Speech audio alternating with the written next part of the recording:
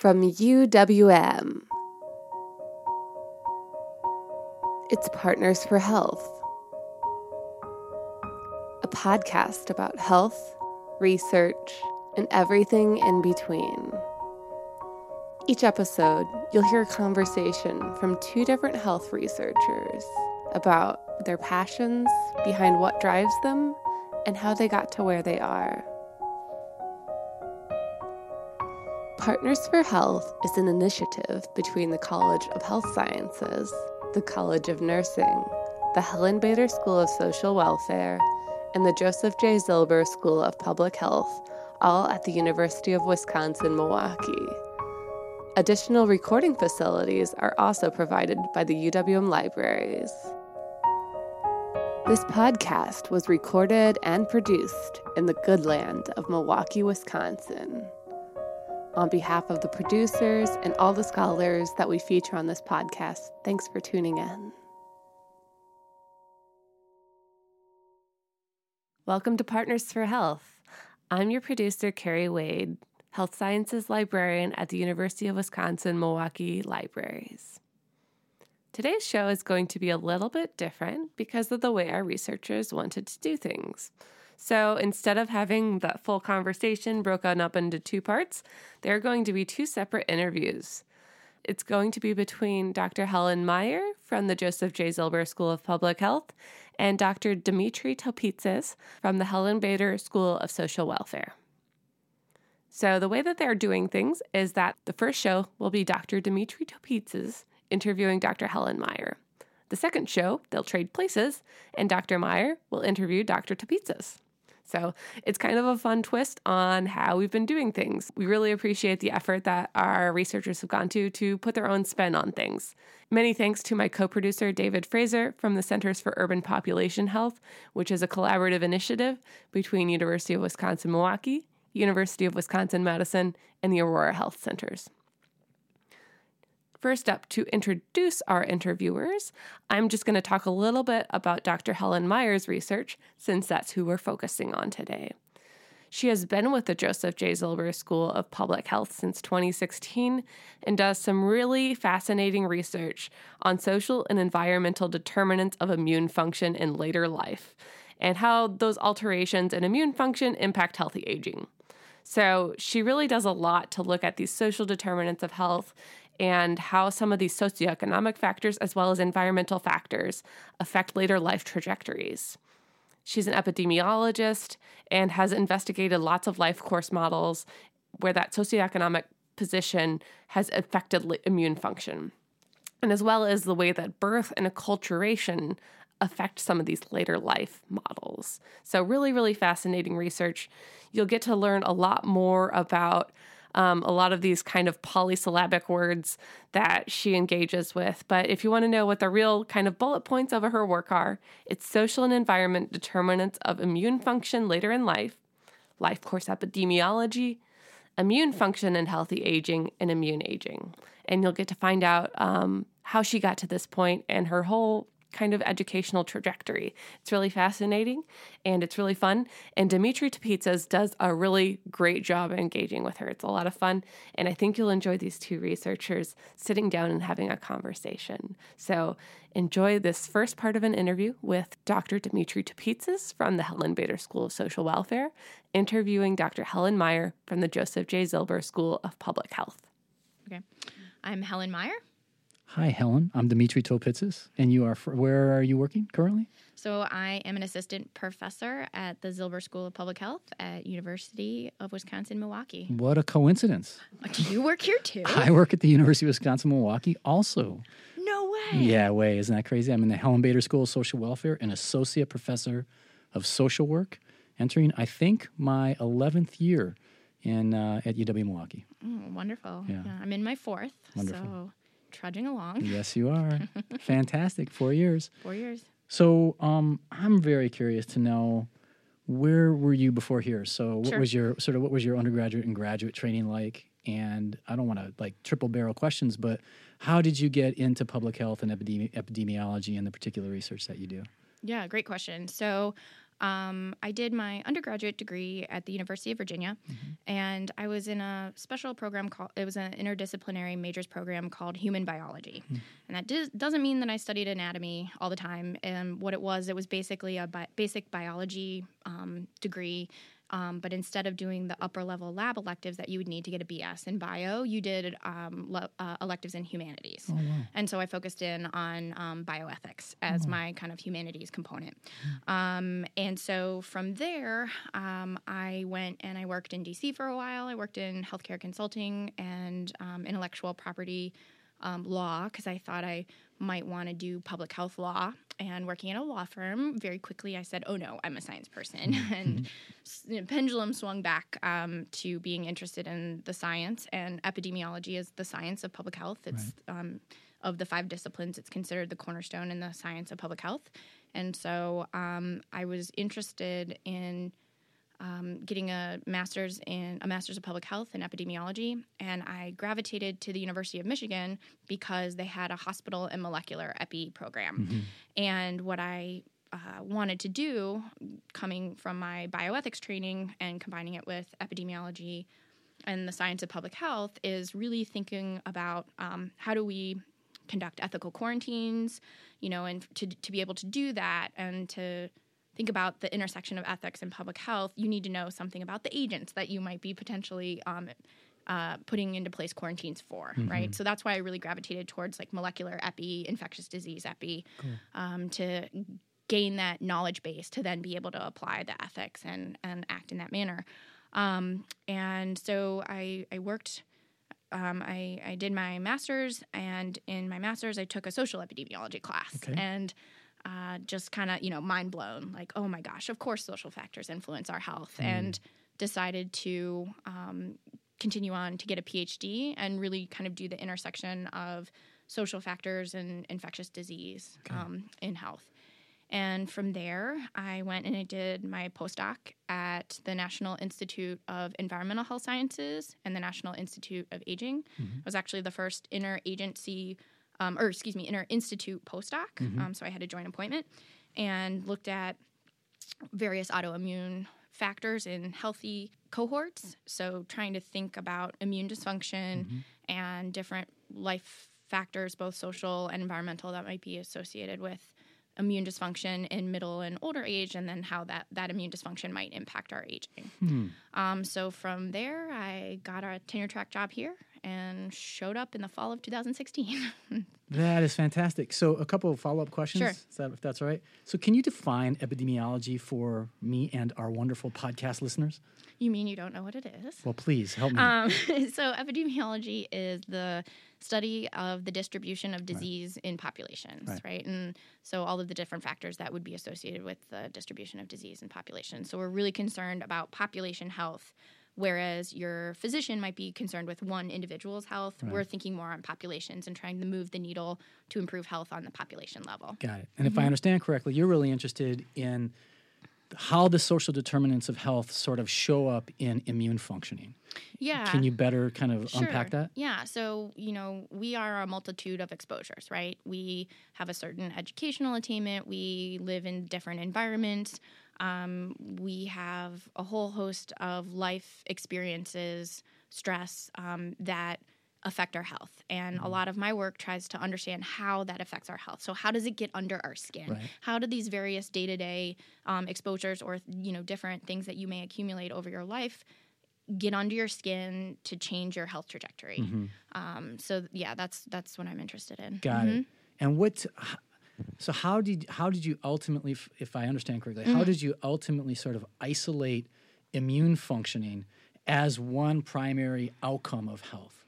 Well, I mean, if you think about your immune system, it's absolutely critical to being healthy, right? I mean, we know that there's many different social factors that are associated with differing levels of immune function, right? So in just one kind of example, if you have lower educational attainment, you may have the immune system profile that looks like someone who's actually 10 years older than you who has higher educational attainment, right? So we see these social patternings in our immune function. And I mean, if you just think about aging, right, if you don't have a good immune function, if you don't have solid immune function, you are not going to be able to respond well to a flu vaccine. You're, potentially at risk for a whole host of other negative health outcomes. I mean, your immune system is absolutely critical in in preventing cancer, and other things. So it's really it's we know that stress influences immune function. So it's a mechanism by which our body internalizes these exposures, right? But then also is so critical for how our health may play out in later life. So over time, so it's critical not just at a point in time, but it's critical over time. Absolutely. And it responds to environmental stressors or social determinants of health. Right. I mean, there's plenty of studies out there that show, college students who are taking exams are more likely to get sick. I mean, it's Professors actually evaluating those exams, grading those exams, they're more likely to get sick too, aren't they not? Sure. Yeah. Okay, fair enough. That's the right side of the equation. That's the outcome side of the equation. What about the left side of the equation? So what sorts of social determinants, you had mentioned educational attainment, what sorts of other social determinants or environmental stressors have you been really interested in isolating or in examining? Right. So in the past, I've looked at I consider myself a life course epidemiologist. Okay. So I'm really interested in how our early life exposures influence our health later in life. So thinking about different exposures such as socioeconomic status, what goes into actually that measurement of socioeconomic status. So is it your parents' educational attainment? Did you have enough food to eat every day? Thinking about those types of things. In terms of environmental exposures, I'm doing a lot with lead here in the community now. And so, it just kind of depends. But thinking about, and then, so that's like an early life stage, right? And then in, your adolescence, it's, have you finished high school or, various things like that. And then in later life, it's usually more related to occupational attainment and, what's prestige. The job that you were in. Yeah, exactly. What's the job that you've been in the longest? Prestige, managerial, non-managerial, that power, that kind of stuff. So various determinants or various indicators of socioeconomic status. Yeah. Got it. As a primary social determinant. Very cool. Yeah. Can I ask an additional sort of follow-up question? So what do you see are sort of the primary implications of the research that you conduct? How can it potentially affect policy? How can it affect various services? How can it affect ultimately population health? What do you see as important implications of your work? So it's an easy answer and it's a complicated answer. Sure. So I think depending on the area of my research that you're looking at, it's going to have different policy implications. So for some of the work that I'm doing in terms of why do some older adults respond well to flu vaccines and others don't, right? So if we can figure that out, we have the potential to improve health and health outcomes for a large amount of older adults in our country and in the world. And there's a really big push by the National Institute of Allergy and Infectious Disease to get a universal flu vaccine right now. So some of the work I'm doing there is thinking about our first flu exposure and is that imprinting on our immune system, and therefore we're preferentially boosting our immune response to those exposures over more recent vaccination exposures, or is it more of an immunosenescence that individuals aren't responding well to flu vaccines because they have a more aged immune system, right? So, and we don't know, right? These are some of the basic questions. So if I can figure that out, I mean, that goes a long way into helping understand how we can effectively create a universal flu vaccine. And influenza, I mean, there's like $90 billion of healthcare associated costs with it every year, so it could be impactful that way. I think some of the lead work that I do and thinking about lead exposure and the social patterning of lead exposure in our city, I mean, clearly there's lots of negative consequences associated with lead exposure in children because we know that no lead level is safe. And so if we can prevent children from being exposed to lead and doing that primary prevention, not just screening, but like removing it from the windowsills and removing it from the paint, that is, going to potentially help a lot of children out, right? And put people on different trajectories for their life. Yeah. That's fantastic. Yeah. Do you have partners in the agency? Partners in the community of Milwaukee that you tend to collaborate with? Yes, I do. Can you share a little bit about that? Sure. So I collaborate in two distinct areas. I do a lot of work with the United Community Center. Sweet. I'm part of their Latino Aging Consortium. Okay. So I've been the academic PI of a WPP grant, Wisconsin Partnership grant for them. Trying to do like holistic care, how can we support not only the individual who has been diagnosed with Alzheimer's or dementia, but also the caregiver, and doing, the full kind of like 360 wraparound care model and support model for the caregivers. I'm also, we were just awarded a subcontract with the state health department, and they're going to be installing a dementia care specialist out in Waukesha, and so I'll be the program evaluator on that. So working with the state as well as the Hispanic Resource Center at ProMed Healthcare out in Waukesha. And then in terms of lead, I work a lot with COLE, the Coalition on the Lead Emergency in Milwaukee, and so I'm on the education subcommittee there. So again, like trying to get out information on sources of lead exposure and what individuals in the community can do about it. Also work with a little bit with the Milwaukee Health Department, helping them understand their data related to lead as well too. Great. Yeah, I'm out and about. Yeah, no, that's great. Taking your research in the laboratory out into the community. That's sort of the Milwaukee idea. It's an ethic that a lot of researchers here on campus follow. Yeah, so we actually even had an On Public Health event on Monday, which was all about the community response to lead. And so I moderated a panel that had Dolores Green, Bruce Lanphier, a representative from 16th Street Community Health Centers, Jamie Fershinger, as well as Ophelia Mondragon from the health department. Wonderful. So yeah, that was really well received and an important community conversation. Very good. Yeah. Wonderful. So those are your community partnerships. How about across campus, Helen? What other researchers or other departments or other centers do you tend to affiliate with or collaborate with here on campus? So most of my collaboration has been with two individuals. One, Noelle Chesley in the Department of Sociology. Yeah. So we work together on lead and water filters and that research. And then in the School of Public Health, I work a lot with Dr. Amanda Simonek. And we have an R21 that we're in the process of executing right now. So that is looking at kind of intergenerational determinants of preterm birth, specifically looking at inflammatory profiles at birth. So how social context, so mother's socioeconomic status, how that influences the immune profile of offspring at birth, and looking at differences in birth outcomes, so small for gestational age and preterm birth. Critical in Milwaukee now, birth health disparities. Yeah. Can you explain for our audience what an R21 is? Sure. So it is a funding mechanism from the National Institutes of Health, and it's a 2-year grant that's meant for kind of exploratory and high-risk research. Yeah. And so hopefully this research that we're doing will be great data to make arguments to fund for future research. Right. It's innovative and sort of new in nature, novel in nature. Yeah. I mean, we like to think so. Yeah. Wonderful. Well, anything else that you'd like to add about your really innovative and basic yet applied research? You do both basic research, but you're also doing research that's applied. In other words, it has very significant implications for the community. So anything else you want to add about that? I don't know. I mean, I think the applied, it's just, living in Milwaukee that has some serious health needs, especially some really stark health disparities. It's, it's hard not to want to be involved and try and help. And so, I come from this, very research heavy background, but that, it's hard not to get involved. You just want to help. So just show up and I have a set of skills, and how can I help? Yeah.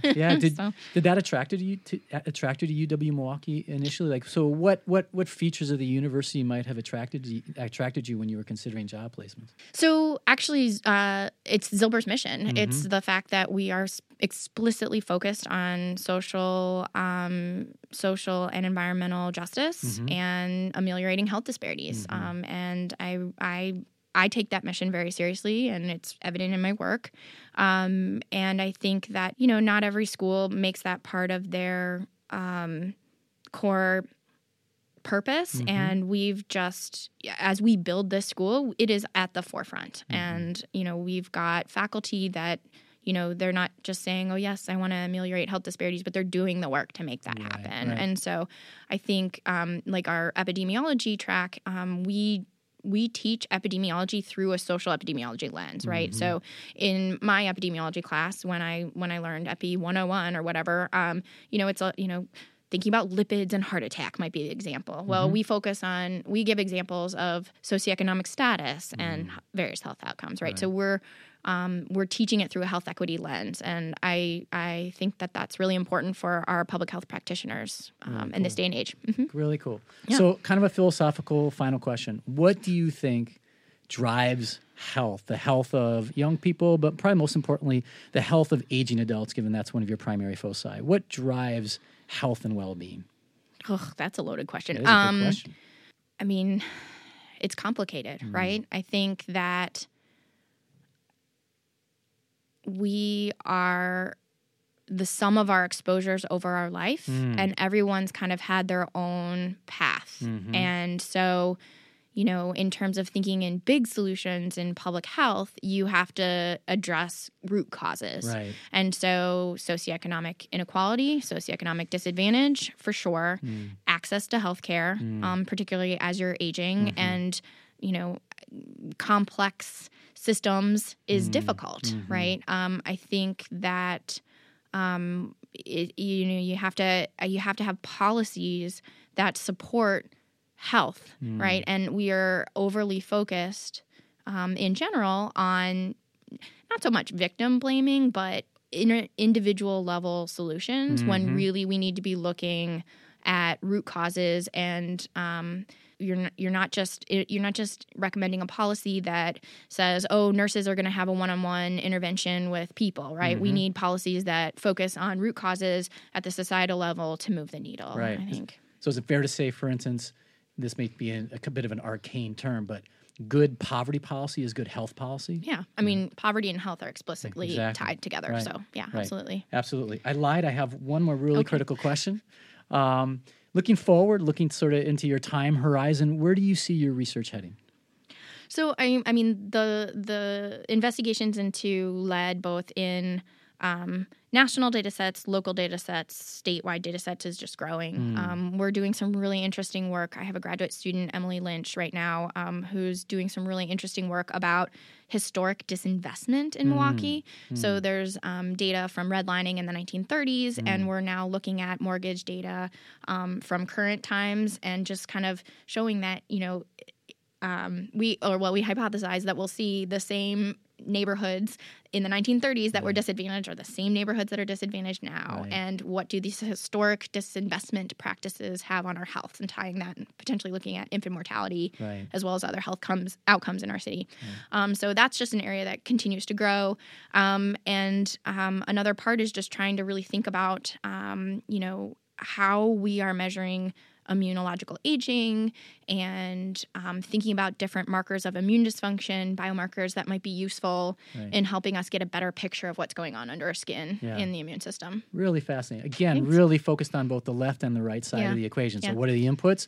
For instance, housing. Again, back to our previous statement, good housing policy is good health policy, but also really looking at a very clear manifestation of health being immune functioning. Yeah, and if I could actually just give an example of that is, so in Milwaukee, we see that, that it's not just individuals who are in poverty have higher lead exposure, children who are in poverty have higher lead exposure, but it's actually children who are also renting, right? So of families who are renters that have astronomically high risk for lead exposure. Right. And so, it's that intersectional piece. And so other cities have enacted policies and legislation to require that the rental properties are made lead safe before they can rent, right? To get that certificate of that you may occupy this place, in Cleveland, they just passed these laws, and in Rochester, that's also a focus, right? So making, again, safe housing is definitely absolutely tied to health. Right. Fantastic. Cool. Well, thank you so much. And thanks to both Dimitri and Helen for enlightening us with this awesome episode of Partners for Health. Partners for Health is recorded and produced on the traditional lands of the Potawatomi, Ho-Chunk, and Menominee along the southwest shores of the Michigami, North America's largest system of freshwater lakes, where the Milwaukee, Menominee, and Kinnickinnic rivers meet, and the people of Wisconsin's sovereign Anishinaabe, Ho-Chunk, Menominee, Oneida, and Mohican nations remain present. We're grateful to live and work here. If you'd like to know more about the First Nations of Wisconsin, please visit the Electaquini Institute through UWM. Partners for Health is an initiative between the College of Health Sciences, the College of Nursing, the Helen Bader School of Social Welfare, and the Joseph J. Zilber School of Public Health. This podcast would not be possible without the facilities of the UWM libraries and the fine work of my co-producer, David Fraser, from the Centers for Urban Population Health. Again, I am Carrie Wade, Health Sciences Librarian, and this fine product was made in the good land of Milwaukee, Wisconsin. Thank you so much for listening.